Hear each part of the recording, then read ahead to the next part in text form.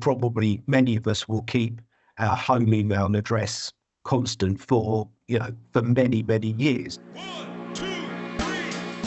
A warm welcome to Alan Morahan, the Chief Commercial Officer for Punter Southall. Thanks very much for joining us today, Alan.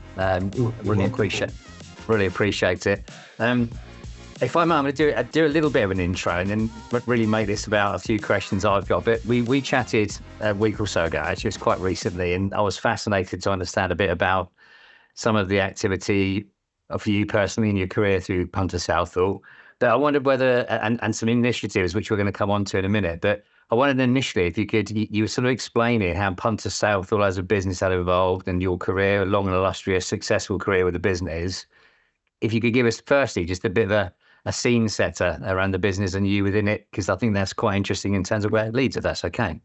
Yeah, for sure. Well, Punter Southall as a group is a very, very interesting place. So it started 30 plus years ago with a few people that set up an actuarial practice, did so very successfully, and through the process of dealing with clients, came to the realization that there were other services that they could bring to those clients. And in fact, those clients were almost asking of those services. And so the business originally grew just by sort of kind of natural progression of offering additional services such as, pension admin services, institutional fund management, private client wealth management, etc. They then started to grow the business even more through acquisitions. And I joined Punter Southall about 18 years ago as a result of the business that I was then in at the time as a director of a business called Opus Consulting, and we were bought by Punter Southall. And I've watched that business continue to grow over those years. We've subsequently gone through a period of now sort of realizing some of the value of those businesses. So those businesses have been sold off, or some of those businesses have been sold off. So, for example, what is now XPS, a big chunk of that was the Punter Southall actuarial and admin business. Wow. That was sold to Affinity, and XPS came out of those two names. So, yeah, a very, very interesting entrepreneurial, exciting group to have been part of. And it's interesting because when we chatted through it, there was obviously a common theme there that the business had reacted to demand and changed and acquired and evolved based against the things that were changing the market. And one of the things we touched on, and I think you're particularly well known around, of course, because of this National Pension Tracing Day, which has just gone past in a way. It's a shame we couldn't have got slightly ahead of that 29th of October for those of you that didn't get involved with it. But it's been amazing how that's really been, welcomed, definitely, embraced, should we say, by the industry, and really interesting to hear when we were chatting around the mindset and ethic behind that. I wonder if you could tell us a bit more, because what made you think about this? What was the drive behind trying to get some attention on that topic when you first embarked? I know things have moved on a lot since, and we'll talk about that too. But where did it start? Well, it started as a result of a business proposition that we already had within Punter Southall. So we have a proposition that we deliver to our clients called Aspire to Retire, and Aspire to Retire is an education and engagement service particularly aimed at the over 50s, because we know that people get to the point of retirement and they really don't understand what they're going into and what they need to do about it. We will have all heard, within our industry, people saying, I wish I'd have understood this far enough in advance, I could have done things differently, etc. So we created this proposition, Aspire to Retire, a few years ago, and we run quarterly campaigns on all sorts of different things relating to it. And in early 2021, one of my colleagues who was working on the Aspire to Retire proposition came to me, having seen an article in the Sunday Times about lost and forgotten pensions. And she said to me, look at this. There's a huge volume of lost pensions out there. I think it was determined at about 19 billion at the time.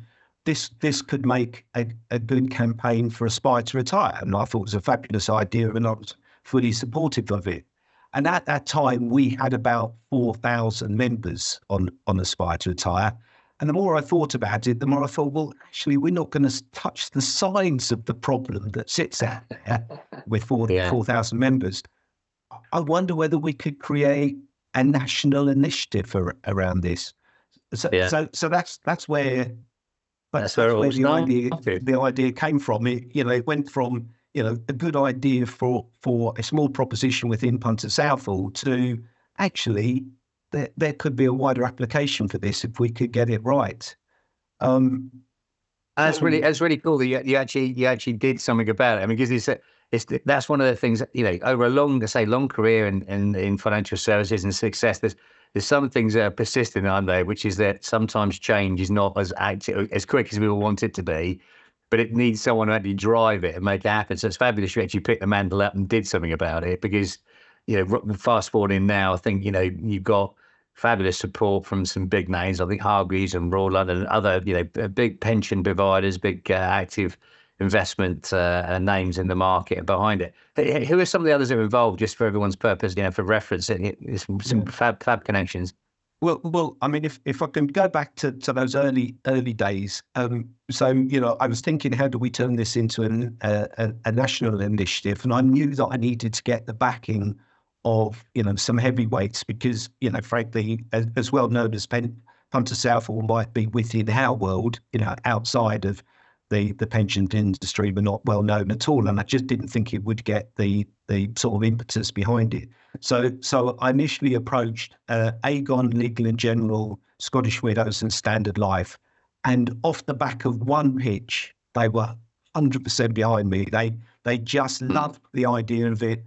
I particularly, and it remains this, I particularly pitched it as a CSR type initiative.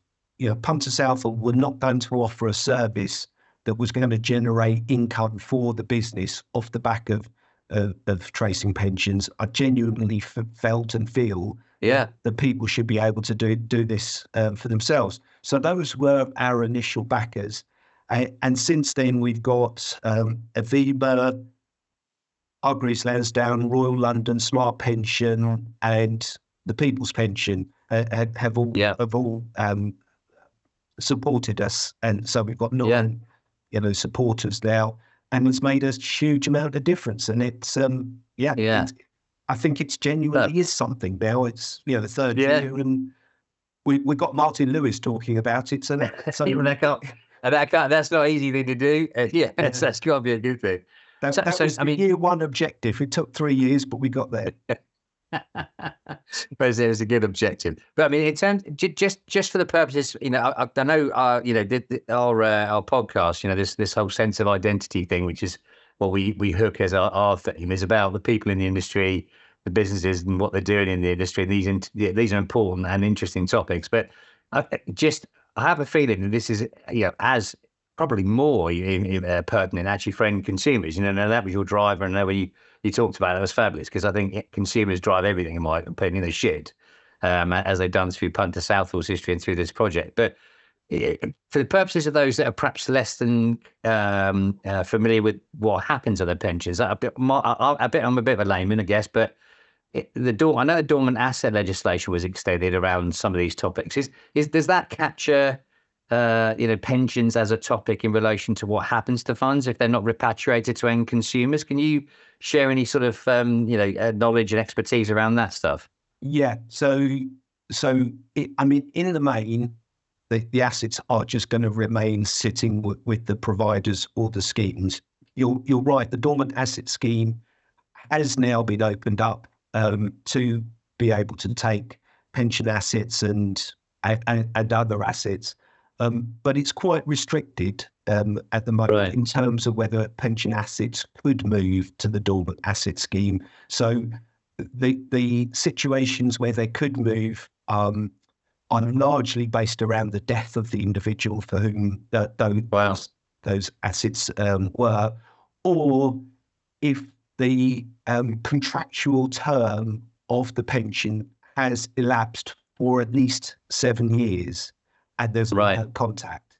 So at the Right. moment, those are the only situations where money could be used and moved into the dormant asset scheme. Right. Aside from that, the money is just sitting with the providers, and that they are making good efforts, genuine efforts to try and trace people. I remember in that initial conversation, I was speaking to someone at Standard Life, and she told me that she has kind of serious invoices going across her desk for forensic tracing services, Yeah. and Yeah. and the success is not as great as you might imagine. I guess GDPR, etc., makes it a little Mm. bit difficult, Bit more harder. Yeah. difficult to track these people down.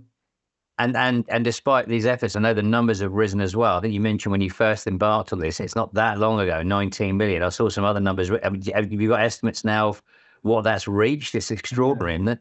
So the article that my colleagues, Johanna, saw in 2021 related to some analysis that had been carried out in 2018, and at that point they reckoned it was about 19 billion.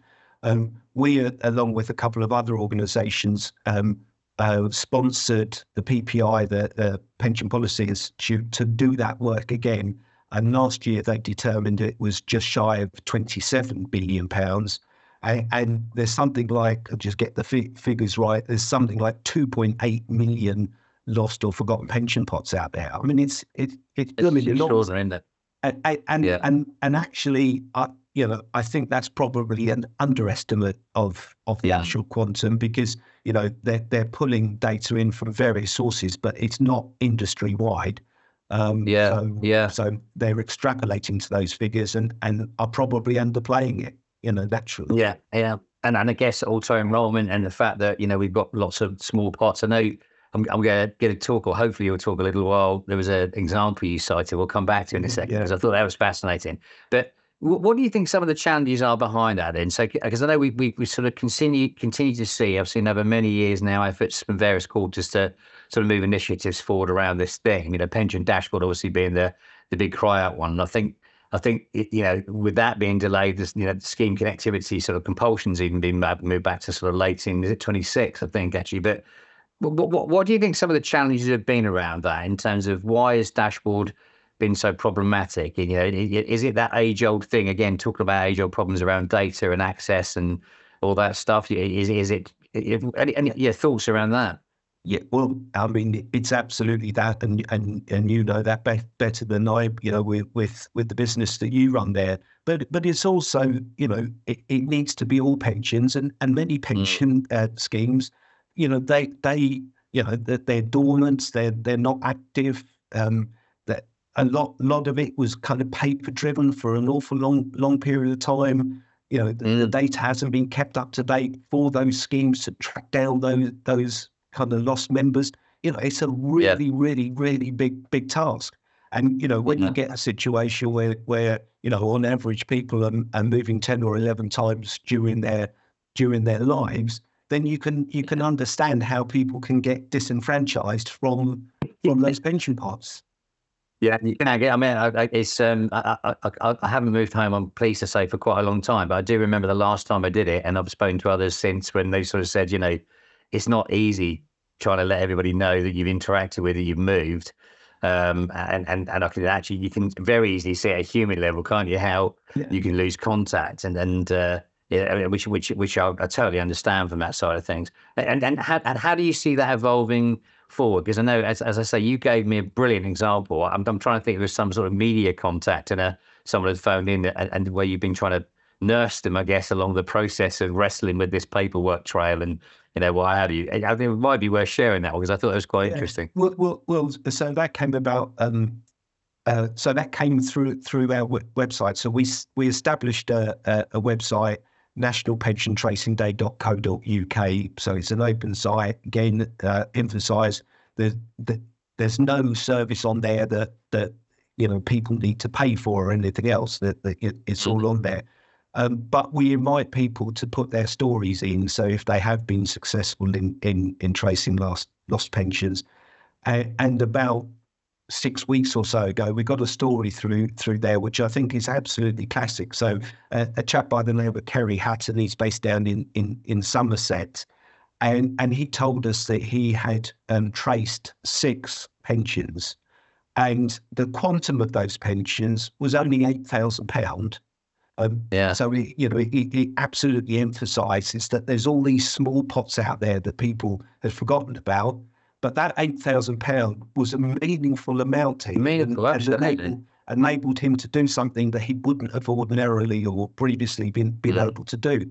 And Yeah. so we have had examples of people that track down 60 and 80,000 pound. But I actually loved that example of someone tracing 6 pensions worth a total of only £8,000, but it's his £8,000, and it's right that he should have it. And what was also lovely, and we've now got that story on the website, was he actually found the process not too difficult, and he said that interacting with the organisations that he had to, they were almost delighted that he had found them. And I suppose, frankly, if you're Aviva or Standard Life or whatever, you don't really want to be administering a pension pot of £1,000. It's better off your books, really. So almost everyone's a winner on it. So I thought it was very much what we set out to achieve. People of all descriptions will have lost pensions, but those people for whom £8,000 makes a meaningful difference, it's kind of warms the cockles in my heart. No, I get that. Particularly when you've got sort of cost of living sort of crisis and everything else going on around us. That's a really meaningful amount of money for anybody, isn't it? Yeah. So particularly.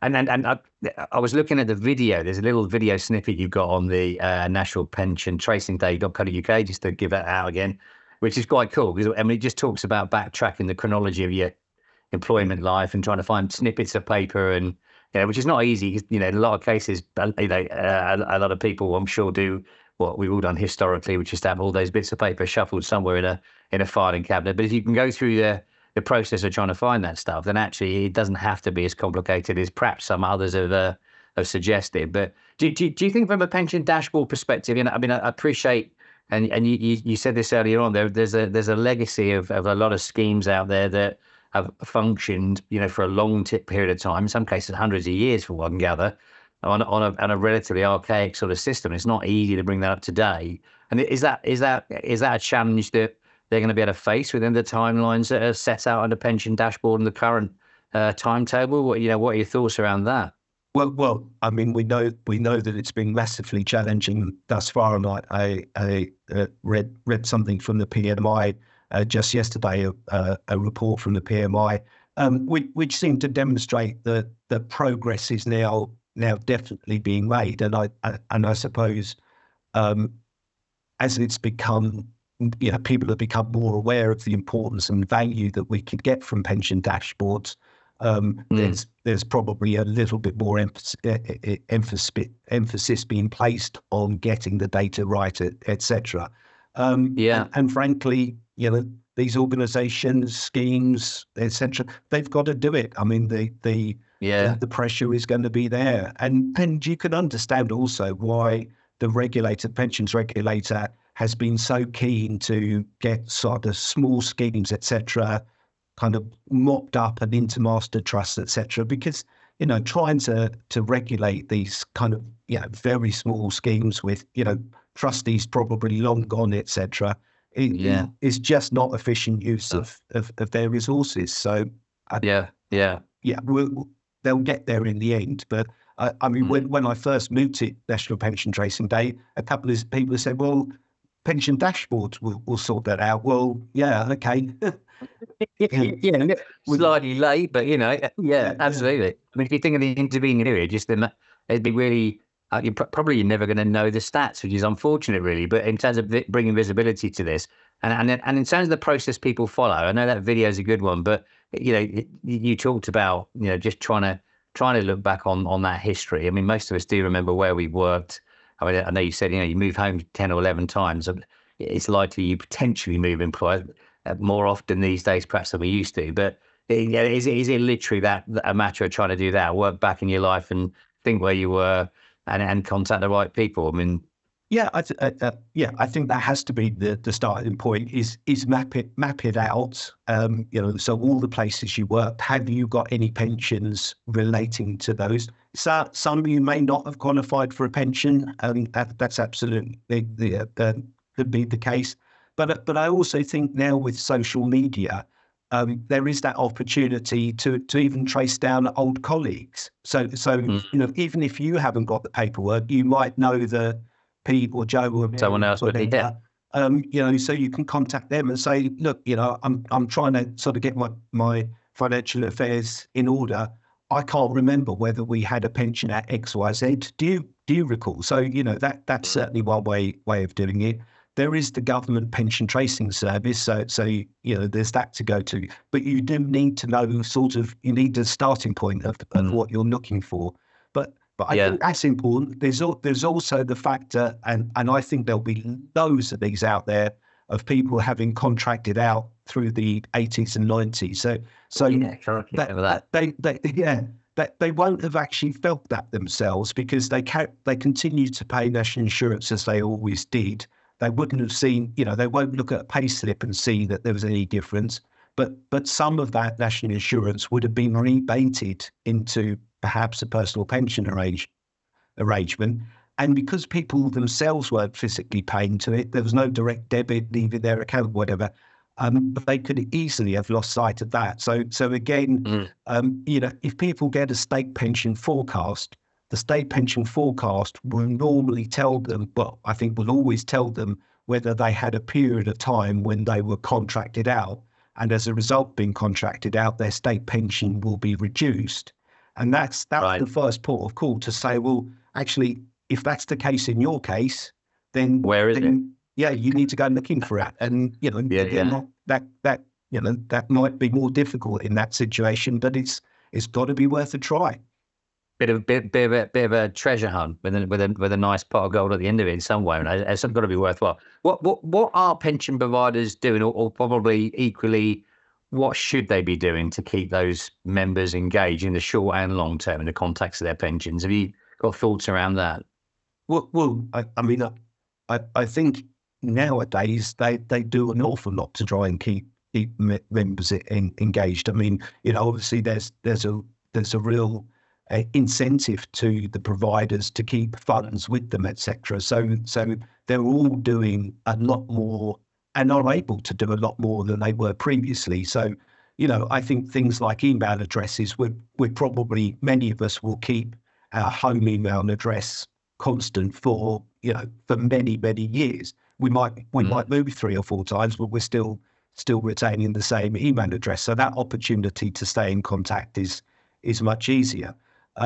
But for the pensioners from the past, that they are genuinely finding it difficult. They get gone away letters returned from Royal Mail, etc. Where do they go from then? If those letters aren't passed on by the new homeowners of those places, then it proves very, very difficult. Yeah, no, I get that. It's it makes a lot of sense. I mean, the bit for me that I really thought was fantastic was obviously I'm a massive lover of tech. I can't help myself. I love gadgets and I love new tech and all those things. But sometimes I've certainly got that impression, Paulo. I know that of you. Yes.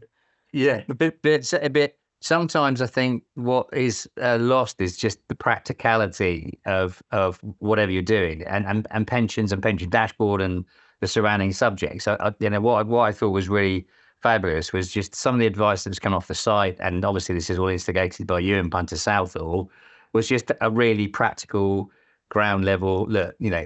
Try and think about some of the nudges you've just given us. It's not all about tech, and sadly, tech can't solve a lot of these problems. If the data doesn't exist, it doesn't exist. So I think that was for me what really resonated. That people were practically thinking, well, where do I start? Because actually, I think as a subject, it's quite alien for consumers. So I applaud you for setting the thing up, and even more so for getting the market and the industry to engage, because that's not an easy thing to do. So quite amazing. Just in sort of summing up, if that's okay. I mean, I'm not even sure whether my colleague had set this up. I always like to close these conversations out with some words of wisdom from our guests. So if you were able to look back on your younger years and give yourself a bit of advice, and not just about making sure you take a pension and keep it tracked, because that we covered that one. What would it be, do you think? Any thoughts about listen back on all the experiences? So that wasn't set up. No. I mean, it's something I've reflected on quite a bit, and I've spoken about it on LinkedIn, etc. And I suppose one of the things that I would probably have to say is to be a bit more confident about my own abilities than I have demonstrated at times. So, I suppose I would sit in that classic category of kind of suffering from imposter syndrome at times. And particularly when you move into a business like Punter Southall, I've sat in rooms with colleagues with brains the size of small planets, and I have felt, cracking, what am I doing here? But gradually over time, I found that there is a reason that I'm there. I bring different skills, knowledge, different viewpoints, and I had a valued place within that within that board or whatever it would be. And I think it took me a while to get to that realization. And one of the other things I do within Punter Southall is I run our along with colleagues our mental health or wellbeing program that we call By Your Side. And we focus on a different topic each month. And this year we focused on imposter syndrome. And we've recently surveyed people's view of the program that we've run this year. And imposter syndrome was one of the most appreciated topics that we've covered. Oh, fascinating. Yeah. Because I think a lot of people, do almost hold themselves back because they don't know whether they're worthy enough to be in the room at that table, whatever it might be. So, and it is so important. I think that's a fabulous one. I'm sure my colleagues will put a collage of these together at the end of the year, because we've had some really brilliant snippets. So in some cases, those sort of human pieces are as valuable as everything else. I mean, obviously my take is you're very much a consumer champion about doing the right thing around the topic that you've been so close to and an expert on, and therefore, like you say, having that mix of voices and allowing everyone to be heard is so important. So I think that's a fabulous one. Listen, thank you so much again, Alan, for agreeing to do this. I always put people on the spot. Alan Morahan, many thanks for joining our podcast. It's brilliant. Thanks very much for inviting me, Paul. I really enjoyed it.